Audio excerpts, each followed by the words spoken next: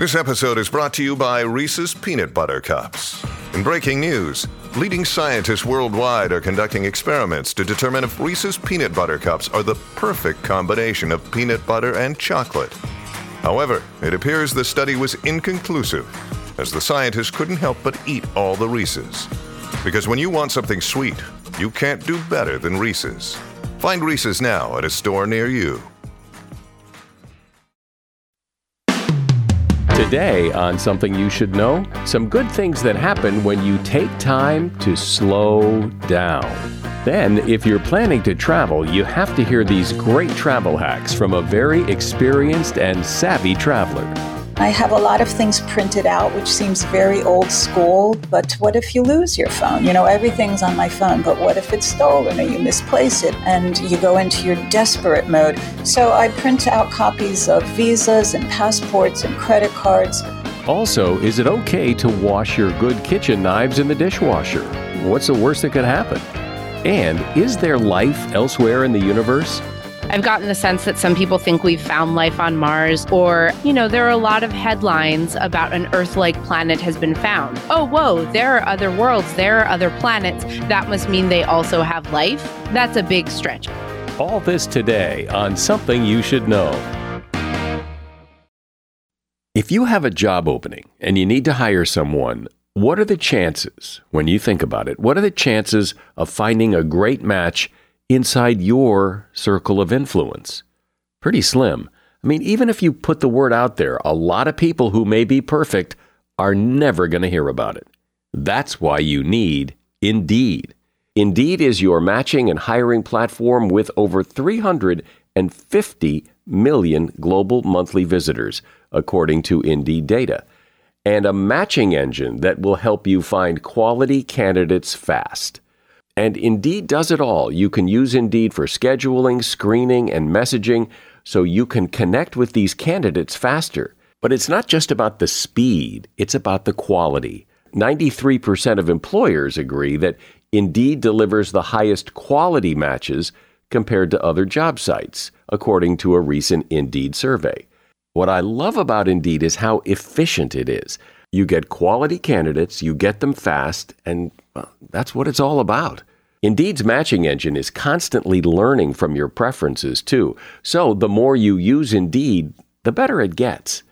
And listeners to this show will get a $75 sponsored job credit to get your jobs more visibility at Indeed.com/something.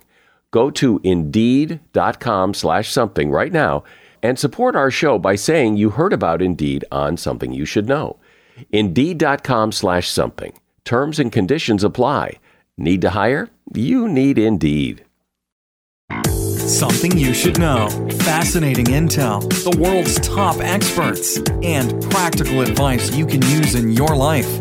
Today, Something You Should Know with Mike Carruthers. I'm Mike Carruthers. Hi, this is Something You Should Know, and I'm really glad you're here listening today. How often have you heard the phrase or phrases like this, that we live in a very fast-paced world, and we like to do things fast. We like to get things done. But here's some advice that just about everybody could use, and that is to slow down. A lot of us rush to get things done, and that actually could make it harder. For example, driving. Not only will you save gas and reduce the odds of an accident when you slow down, you'll actually feel more relaxed when you get to where you're going. Talking. When we slow down our speech, we come across as more intelligent and thoughtful. Eating. By slowing down when we eat less, have less indigestion, and absorb more nutrients. Slowing down while you're working is good advice because rushing or multitasking bottlenecks the brain and can result in more errors and wasted time in the long run. And chores. Washing the dishes or folding laundry can actually be therapeutic if we slow down and focus on the task at hand. We'll also do a much better job. And that is something you should know. I don't think I know too many people who don't like to travel. There's just something about going somewhere other than where you are. to go to a destination, to do something fun and different. It's just something people love to do. And if you're traveling or thinking about traveling, I invite you to listen to my guest, Patricia Schultz. She is a veteran travel journalist who has written for the Wall Street Journal, Condé Nast Traveler, Frommer's, and a lot of other publications. And she's author of a couple of books. One is called 1,000 Places to See Before You Die, and her latest is Why We Travel, 100 Reasons to See the World. Hi, Patricia. Welcome to Something You Should Know. Hi, thank you very much. Thanks. So what is that urge, that drive to travel? Because especially now, traveling by air in particular, it can be so frustrating and so daunting and so not much fun. So why do we travel? Why not just stay home? I think that it, opens us up. It exhilarates us. To me, it's a sense of energy and a sense of wonderment and a sense of education and growth. It's many things to many different people, but I think at the end of the day, it just opens our world in a way that, even the best day at the office or the best Netflix binge just simply cannot do. One of the things that happens when I travel, because I don't travel all that much, I don't travel anywhere near as much as you do, I find the whole experience to be very stressful from the minute I wake up and dread going to the airport. And I suspect do you feel that, or are you past that? Do you have a whole different mindset when it comes to that? Well, there are two answers to that question. And yeah, it's kind of a hassle. Certainly if you listen to what's going on, as we sit here and speak, because now that we can travel and countries are open and encouraging and welcoming tourism all over again, maybe in ways they hadn't in the recent past, it's the lines are long, things are sold out. What you expected to just be a, fly by the seat of your pants, let's wander around, get lost and have a good time. Now you need to be better prepared. You need to pre-book lines for museums. You need to be ready for congestion and craziness and delays and even cancellation. So that, yes, is daunting.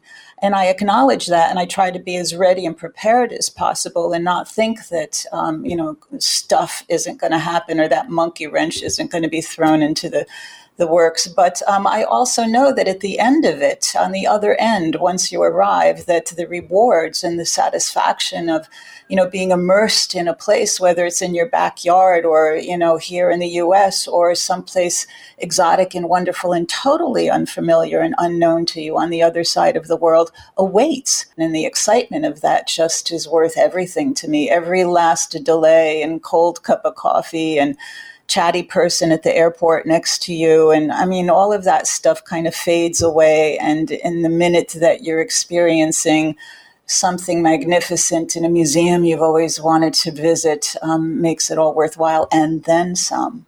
Given your experience, your extensive experience traveling, could you please share some of your most favorite and most effective travel hacks that help you get from here to there and home again? Well, there are a couple thousand of them, but what always appears at the top of my short list, I'm very prepared. And a lot of it is preparation that, is pretty much built into my pre-departure, wherever I'm going to, if it's away for the weekend or if it's, on a 3-week trip around the world or to someplace, remote and difficult to get to, but I'm always prepared. I have, duplicates of everything, of all the tech stuff and the chargers and the cables and I have a lot of things printed out, which seems very old school. But what if you lose your phone? Everything's on my phone, but what if it's stolen or you misplace it or you go without it for a few hours because it's back at the hotel? And you go into your, desperate mode. So I print out copies of visas and passports and credit cards. I have everything in triplicates. I have a whole set of all of that stuff with somebody back home so that if everything disappears when I'm on the road, I have one phone call to make to a family member who doesn't mind me waking them up at 2 o'clock in the morning to help me start canceling credit cards, or to get a copy of my passport to me at the hotel or wherever I'm staying so that I can bring it to the embassy or the consulate to get a second passport in the works. So, I'm always prepared in that way. And hopefully, and knock on wood, nothing has ever happened to me in all of these years. But I also have the peace of mind in knowing that should it happen, that, the Girl Scout in me kicks in and I'm as prepared as I can be. And one of those things also is to bring cash. And there are countless situations that I've run into where you really need cash. And the number of times I've needed to dip into it assure me that you always need to have a little bit in your suitcase, a little bit on you, a little bit on your bag, whatever. And it's gotten me through a number of times. Well, you really do prepare. I mean, that's a lot of preparation that I think, so many of us would never do, but probably should, because when things go wrong, it's a nightmare. And it is. And you think you think, oh, there goes my trip.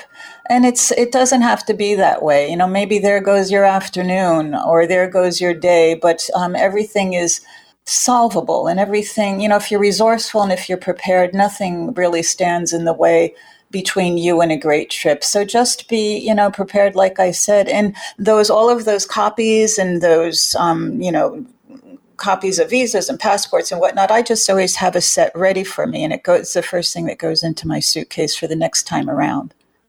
What about some ideas that start at the airport through and onto the airplane until you get to your destination? Things that make that process, which is probably the worst part of the process, that might make that a little easier. Yeah, so a lot of it comes down to window versus aisle. I'm a window person. I've seen the northern lights from my window. I've leaned against the wall of the cabin and slept many a moment in a way that I never could have if I was in the dreaded middle seat or the aisle. So make sure you always have the seat assignment. And a lot of airlines now are charging you for that, and that's horrible. But the nickel and diming has kind of gotten out of hand. And also to be open, if you're sitting next to a chatty Cathy who's, either a nervous flyer or, can't wait to tell you where they're going and what they're going, to just, first impressions are always wrong. I've really written off a lot of my seat mates or, plane mates when I sit down and look at the person next to me thinking, well, this could go either way. And they turn out to be some pretty fascinating people that share with you a lot of incredible experiences or addresses of where you're going to that you never would have thought to check out once you got there. And, just take it all with a grain of salt. It's a lot of rushing and congestion at the airports. Be there. My husband likes to get there the night before, and I used to think he was a little bit, of an alarmist. He was always, anything can go wrong, but stuff does go wrong. And the TSA lines are sometimes twice as long as the regular lines, and all of the check-in windows are not always manned or, open for business. So they tell you to get there a number of hours beforehand, and these days you really need to. So eliminate any kind of stress when you can. What about food? Food's always an issue when you travel because, it's so expensive at the airport, often not great, though it seems that it's gotten a lot better over the years. But how do you handle that problem? I bring a lot of snacks. I try to eat healthy. I never drink coffee or alcohol. I always man myself with a lot of water, that I buy before getting on the plane after you've gone through security and TSA. And then once you arrive, food can be expensive. It can be a very large chunk of your budget. But I always go to the open air markets. For me, that's as visual and cultural and exciting as it is practical. A lot of the markets have prepared foods, or a lot of the surrounding stores around the periphery of the markets are great places to buy a takeaway for either an easy kind of self-done picnic on a park bench or back in the hotel room if you're jet lagged and you need to kind of curl back at an early hour, enjoy some TV and crash until the next morning. So you don't need to eat out 3 times a day. Breakfasts are often, not always, included in the hotel. That's one thing to check out before you even maybe book. And some of the hotel breakfast buffets are pretty impressive. I do like to choose restaurants in advance, especially if they're destinations like Italy or France or Bangkok or, Marrakesh. There are destinations whose cuisine are very much to me a part of the experience because the quality or the deliciousness merely of the cuisine is something you want to make very much a part of your experience. So I check out in advance the restaurants, but I also talk at length with the people behind the counter, or the people behind the desk, I should say, at the hotel, because they will tell you where they eat, and they will often tell you what to avoid, that it's too touristy or it's not worth your time or your dollars. That's good advice, because who would know better than them, right? And they always usually have a neighbor or a cousin or a family member who is somehow involved in a local neighborhood trattoria or bistro or whatever, who, tell them their cousin, Mike sent you, and you'll get a good table or you'll get good service. And you pretty much usually do. We're talking today about travel and getting some really good advice from veteran travel journalist Patricia Schultz. And the name of her book is Why We Travel: 100 Reasons to See the World. Hey, it's Ryan Reynolds, and I'm here with Keith, co-star of my upcoming film, If, only in theaters May 17th. Do you want to tell people the big news?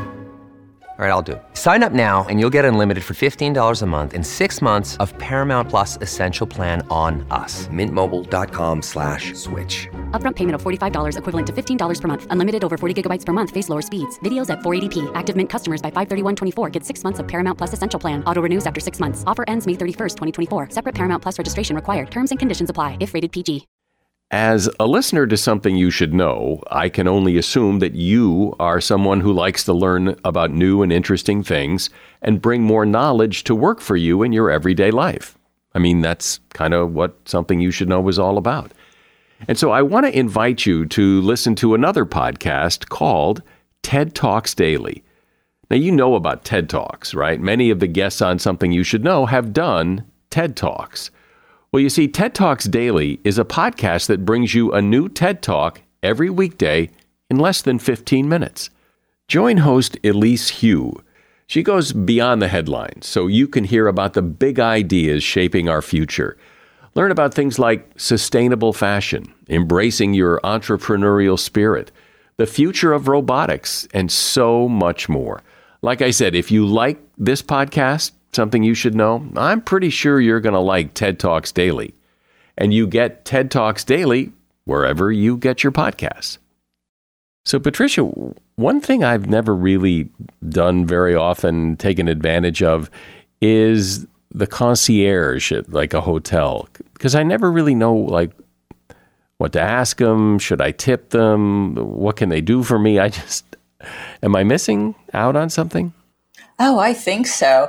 I've gotten some incredible guidance, and I've gotten, people who have gone out of their way in ways that are just astonishing to me that I remember decades later, including this one lovely gentleman in Istanbul.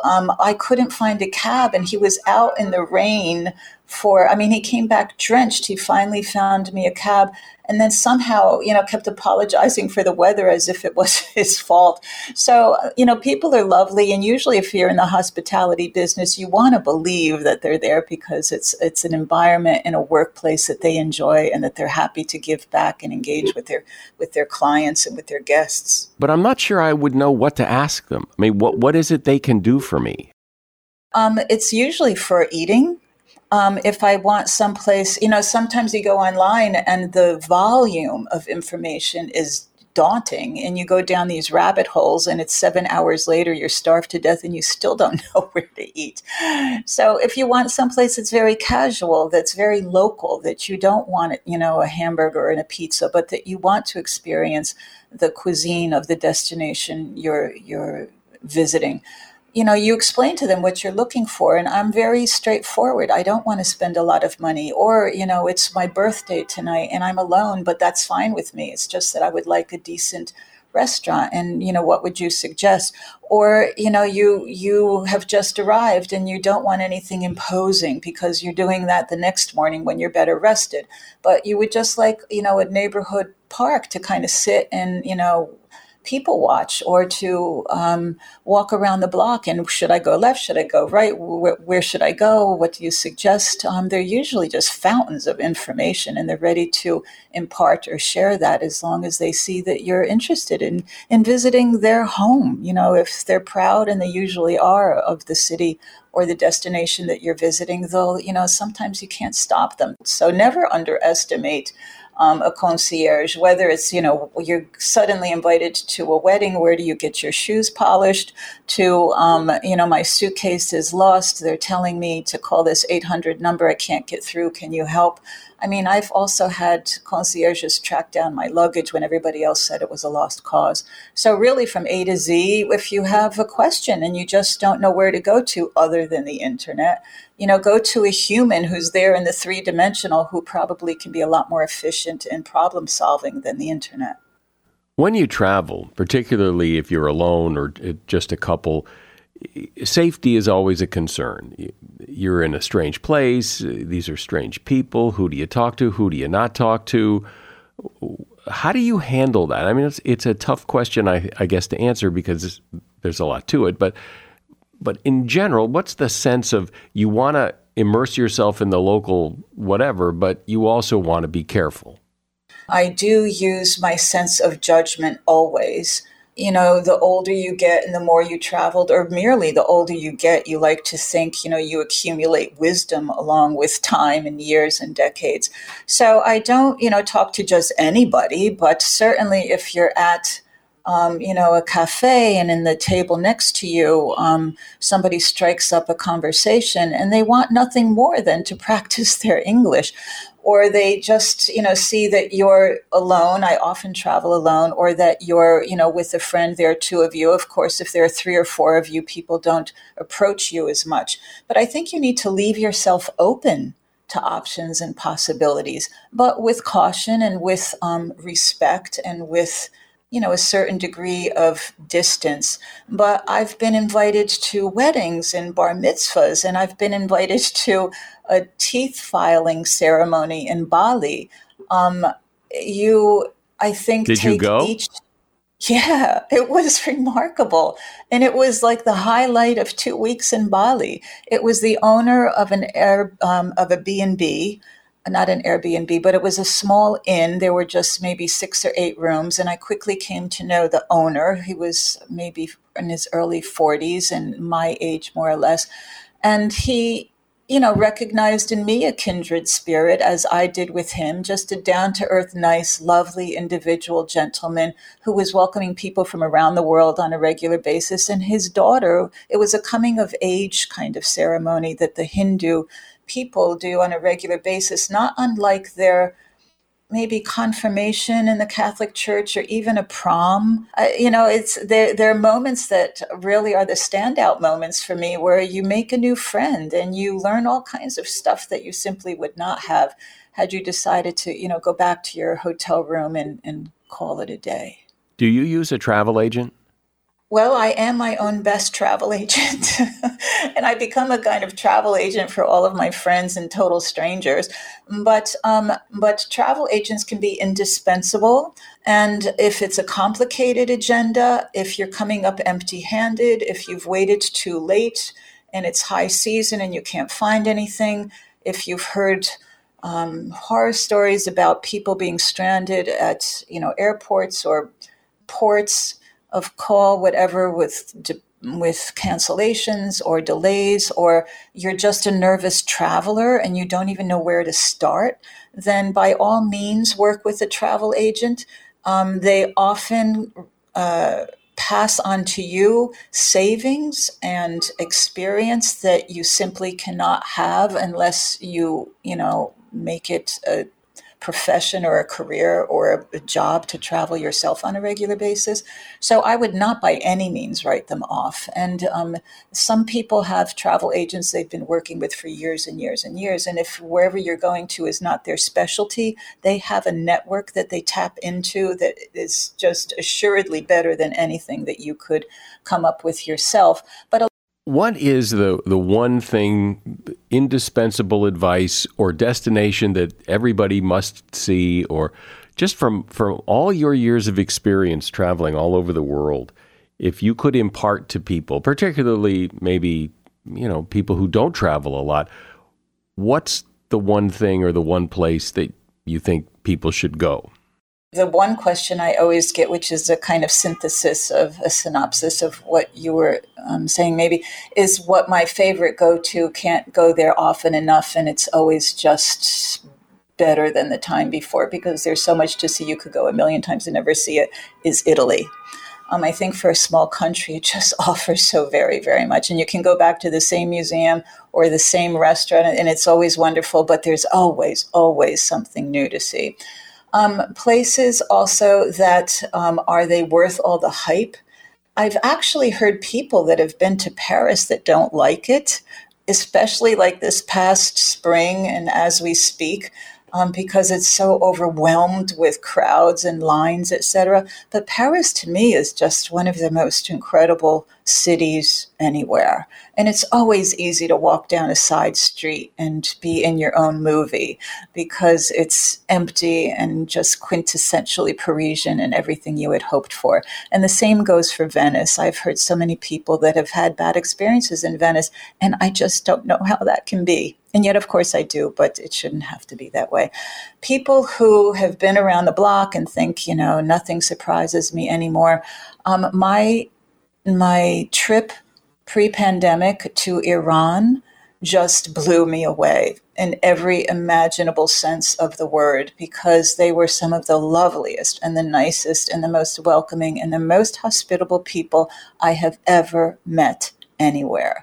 And then an area of the world that I just generally love, an entire area, is Southeast Asia. I was talking before about Bali, but Thailand, Vietnam, Cambodia, Laos, even Japan and Eastern Asia, Singapore and Southeast Asia. It's an area of the world where the gentility and the graciousness and the food and the antiquities, and you're just so clearly far from anything that is familiar to you. And once I knew I'd go back a dozen times, and in fact I have. Well, given all the traveling you've done and all the writing about the traveling you've done, I really appreciate you sharing your advice and insight that can help us all be better travelers. I've been talking to Patricia Schultz, veteran travel journalist and author of the books 1,000 Places to See Before You Die and her latest book, Why We Travel, 100 Reasons to See the World. And you'll find a link to that book in the show notes. Hey, thanks, Patricia. This was fun. Thank you very much. Thanks, Mike. Based on the popularity of science fiction movies and books, TV shows, comic books, and everything else, the idea of intelligent life elsewhere in the universe really captures our imagination. And given the vastness of the universe and the number of planets and stars that are out there, it certainly seems plausible, just by sheer chance, that there is life elsewhere. Some people believe there's actual proof that alien life exists, and other people say no. If this is a topic that interests you, you need to hear my next guest, Jamie Green. Jamie is a science writer, editor, and teacher, and she's author of a book called The Possibility of Life: Science, Imagination, and Our Quest for Kinship in the Cosmos. Hi, Jamie. Welcome to Something You Should Know. Hi. Thanks so much for having me. Of course. So I guess before we get into the meat of this discussion here, it would be important to know where you sit on this topic. Do you think that there is alien life out there or not? Oh, this is, I hate starting with this one because it puts a real damper on things because it's a super valid question. It's just unfortunate that over the course of writing this book, I came to think that complex, intelligent, technological life is probably rare, which is not what I want the answer to be. I try not to think about it too much because it bums me out. Oh, really? You wish there were more aliens, but you're not sure there are. I want the universe, the galaxy, our immediate neighborhood to be full of life because I want to meet all of these other versions, these other experiments of nature. I would love to be wrong. We really don't know, and no one knows. And any human guess at the odds or the likelihood is just based on one example. And extrapolating from it's like trying to triangulate from one point. You can't. How long have people, looked up at the stars and wondered? I mean, I would imagine that, ever since we've had some sense of astronomy and planets and stars and things, and we have that knowledge, that ever since then people have wondered, well, maybe there's other planets like ours out there. Maybe there's other creatures. Is this a forever human kind of question, or is this something more recent, like since science fiction sparked imagination? I think in some ways it's a human forever question. When we're talking about imagining other planets, like other versions of Earth, other different sorts of worlds, that really depends on your worldview. And so the idea of there being other planets really came to us from Copernicus and Galileo. Like the Aristotelian view of the cosmos has the Earth at the center, and the Earth is the only planet. And the things that we called planets with the naked eye just look like points of light that we know are different from stars because they don't move with the stars and they don't twinkle. But it wasn't until Copernicus figured out that the Earth is not the center of the solar system and that the solar system is not the center of the universe. And then Galileo, with advances in telescopes, was able to look at the planets and see that they are spheres, that they're worlds. Then that opens up the possibility of imagining life like Earth, but different in whatever way, on those other worlds, that instead of points of light in the sky, they became places that we could imagine life being. I would imagine that if you took a poll of people, that most people are open to the idea that there probably is life elsewhere in the universe. Wouldn't you think?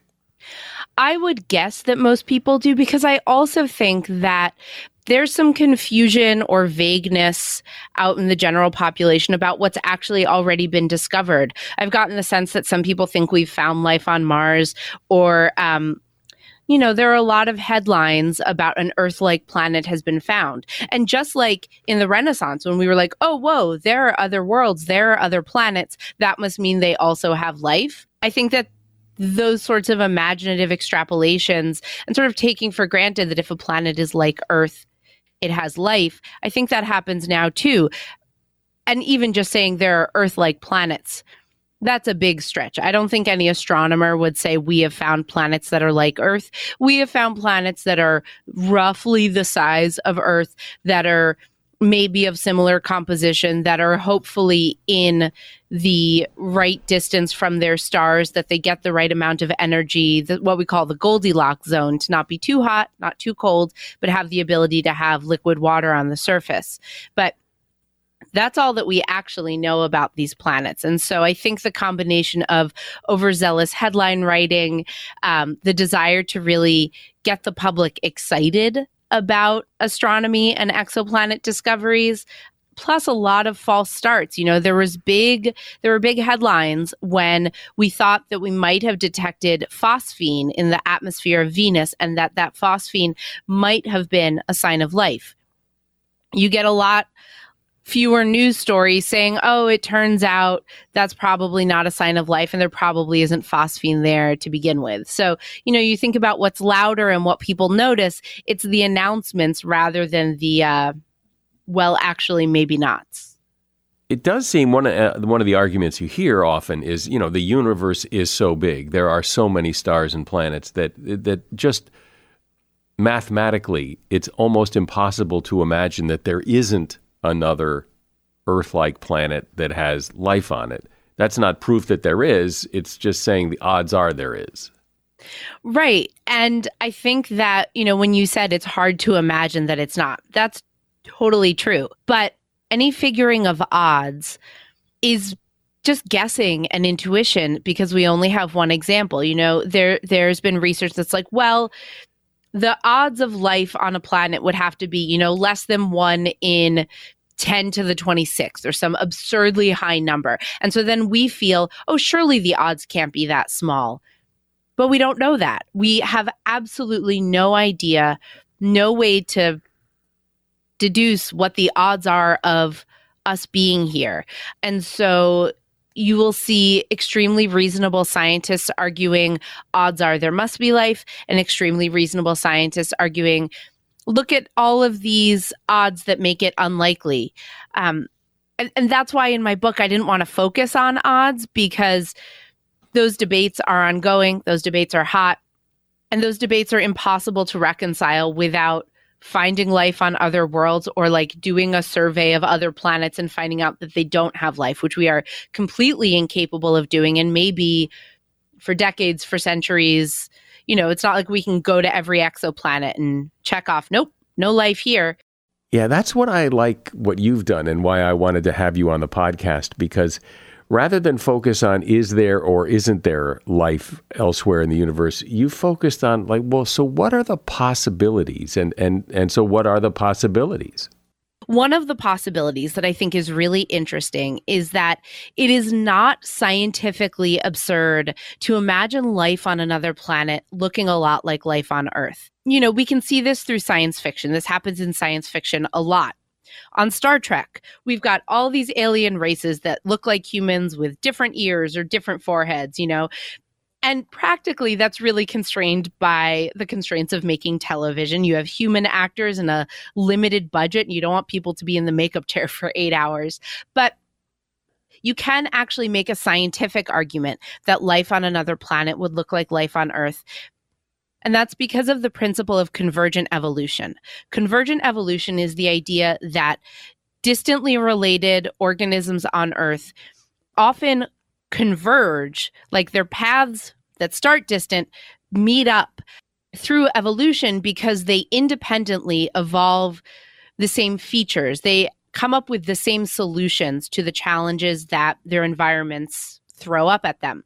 So, for example, human eyes and octopus eyes are structurally extremely similar. They use lenses to focus light. They've got a big nerve that catches all of the information.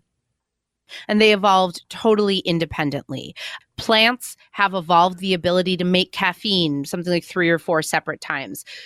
Bats and birds, sharks and dolphins, we see these examples all over. What's fascinating is we don't know if convergent evolution is the rule in evolution or if it's an exception, if these are just a couple of very noticeable examples, but if evolution is mainly random and it's just a fluke that, we are bipedal and have, your multicellular organism forms by cell division, you're likely to have bilateral symmetry. So maybe that part's not so weird, but like having 5 fingers, totally random. Then there are things we don't know, having a head on top of your body, having a lensed eye, having plants and animals. Is that just how life found success on Earth? Or is that the best solution for life anywhere? And so if there is multicellular life on another world, is it also going to specialize into plants and animals and fungi and birds and fish and land animals? And how similar might all of those manifestations look to Earth? We don't know, but you can argue scientifically that you should see similarities in function, in form. Well, your theory certainly makes sense. It seems possible, logical, that life would develop elsewhere in the universe in similar ways to the way it developed here. But it seems like it's also possible that it would develop in completely different ways. It's so much so that it would be hard to understand them or even perceive aliens if we ever met them, right? And this also opens up the question of, if we met an intelligent alien, would we be able to communicate with them? Is language something that is converged upon? Or would trying to learn an alien language require years and decades of study, like trying to figure out physics? I find these questions really exciting. Yeah, kind of mind-boggling. But when it comes right down to it, until there's some real objective proof that at least most people can agree on that this indicates that there is life out there somewhere, it's all guesses. It's all maybes. Right. And so when we talk about like what could we plausibly hope for, it's not someone showing up on our doorstep. If we're talking about finding signs of intelligent life, the things we can actually reasonably hope for would be catching a whiff of a radio signal or a laser signal that they might send out. There's work. We've been searching for radio signals on and off since 1960, but scientists are now starting to look for laser signals that we might catch as well, whether that's eavesdropping or a directed message. We can also search for evidence of their technology. And, some scientists actually argue that even though, if life evolves from biology to having technology, that's going to be some sort of a funnel, right? There's probably more biological life than technological life, but signs of biology might be so amorphous, so hard to interpret, whereas signs of technology are pretty definitive. If you find a rocket ship, if you find a Dyson sphere built all the way around a star, that's a lot harder to argue with. And so that could be, even though those signs might be more rare, they also might be the easier way to find a clear answer, to be able to actually know, not just, oh, maybe there might be, we hope this could mean, but to find definitive proof. Has there been anything that might likely be some radio signal, is this all just someday maybe, or has there been some signs that, hey, this is encouraging? There's one signal. There have been lots of false alarms. There have been lots of spans of a few hours or weeks or months where we have found some sort of technological signal and haven't yet figured out what it was. But there's one signal. It's called the WOW signal, and this was detected in 1977. And it's called the WOW signal because the person who was going through the literal printouts from the telescope from that night circled the spike that indicates the signal and wrote "wow!" exclamation point in the margins. That signal has never been explained, but it has never been replicated. It's never been found again. And normally, when you're listening for signals, you have two telescopes in different places going so that if you catch what seems like a promising signal, you can sort of triangulate. And with another telescope, you not only are ruling out interference, but you're triangulating and you can tell if the source is from somewhere other than Earth, like how far away it is. The second telescope was offline that night. So we're missing a lot of data. This was also, like I said, 1977. So this wasn't a very data-rich observation. I think it was sort of taking an observation every 10 seconds. So if there was a faster modulation, we don't have it. We don't have, it doesn't seem like there was information encoded in that signal, but it was a weird, unexplained little radio shout that we picked up once. And again, could be, maybe not, maybe so, never know. That's true. Yeah, it is not anything other than a could be, maybe not, but it's our only radio could be that we still have open. But I don't think that we'll ever get resolution on that one. It just seems like a weird mystery that we have to live with. Doesn't it seem, though, and I think this is the concern of many people, that if there were intelligent life out there, that it wouldn't be this difficult, that they don't land in Times Square. It's always in the swamp in Arkansas. And it's like, if they were there, we would know. We would be able to find something that would say, hey, look. I think that's really only the case if they knew we existed and they wanted us to know they were here. In terms of our search, we have barely scratched the surface in terms of listening, in terms of searching. They could be hanging out in the outer solar system and we wouldn't know. They could have a base under the surface of Europa. We'd have no idea. There could be a probe orbiting Jupiter. We might have no idea. Like, we don't have extremely high resolution cameras pointed out 360 degrees through the whole solar system all the time. There's so many blind spots in our observations, and that's just in the solar system. A lot of these assumptions, like, well, surely we would know they were here, that rests on a lot of assumptions like that they are explorers, that they are colonizers, that they're spreading throughout the galaxy. Maybe their kind of advancement is some kind of spiritual enlightenment that doesn't require travel. Maybe they're very sneaky. Maybe they don't want us to know that they're there. Or space is very big. They just might not have made it here. They might not care about us. An astronomer I talked to once told me that she poses a thought experiment to her students when she teaches. And she says, imagine that there are two planets. One of them, they both have civilizations. One is 500 years more advanced than you. One is 500 years less advanced than you. You have the budget to go to one planet. Which one would you choose?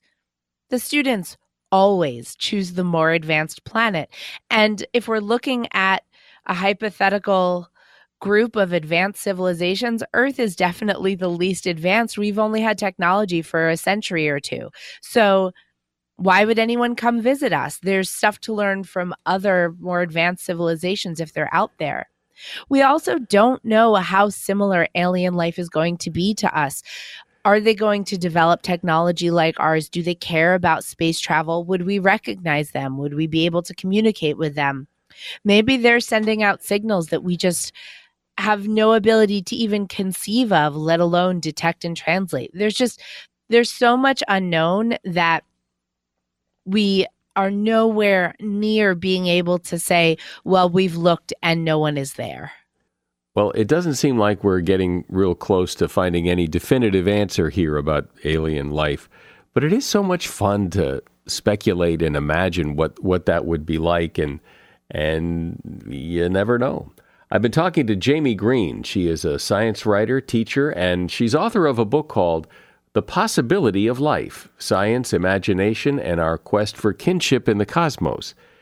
And you'll find a link to that book at Amazon in the show notes.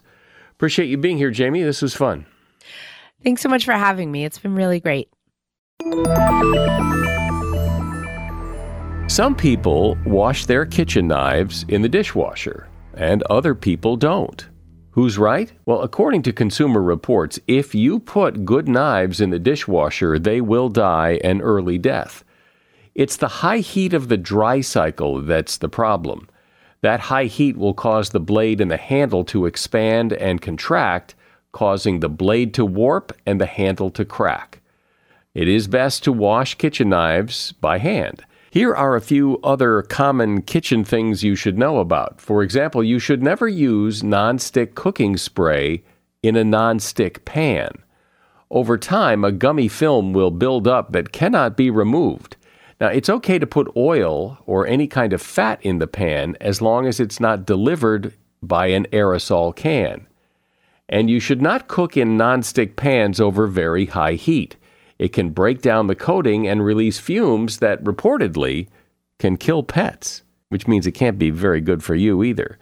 And that is something you should know.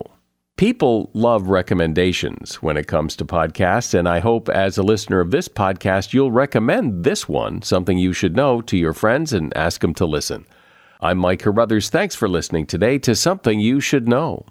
The Bigger Pockets portfolio of podcasts are worthy of your investment. We're having a real conversation as real estate investors. New episodes available every day. It's important to buy where it makes money and not necessarily where you want to travel to. Bigger Pockets, On the Market, Rookie Real Estate, or Money Podcast. The purpose of flipping is to create more cash so then you can reinvest into other types of properties. The Bigger Pockets Podcast on YouTube or wherever you listen.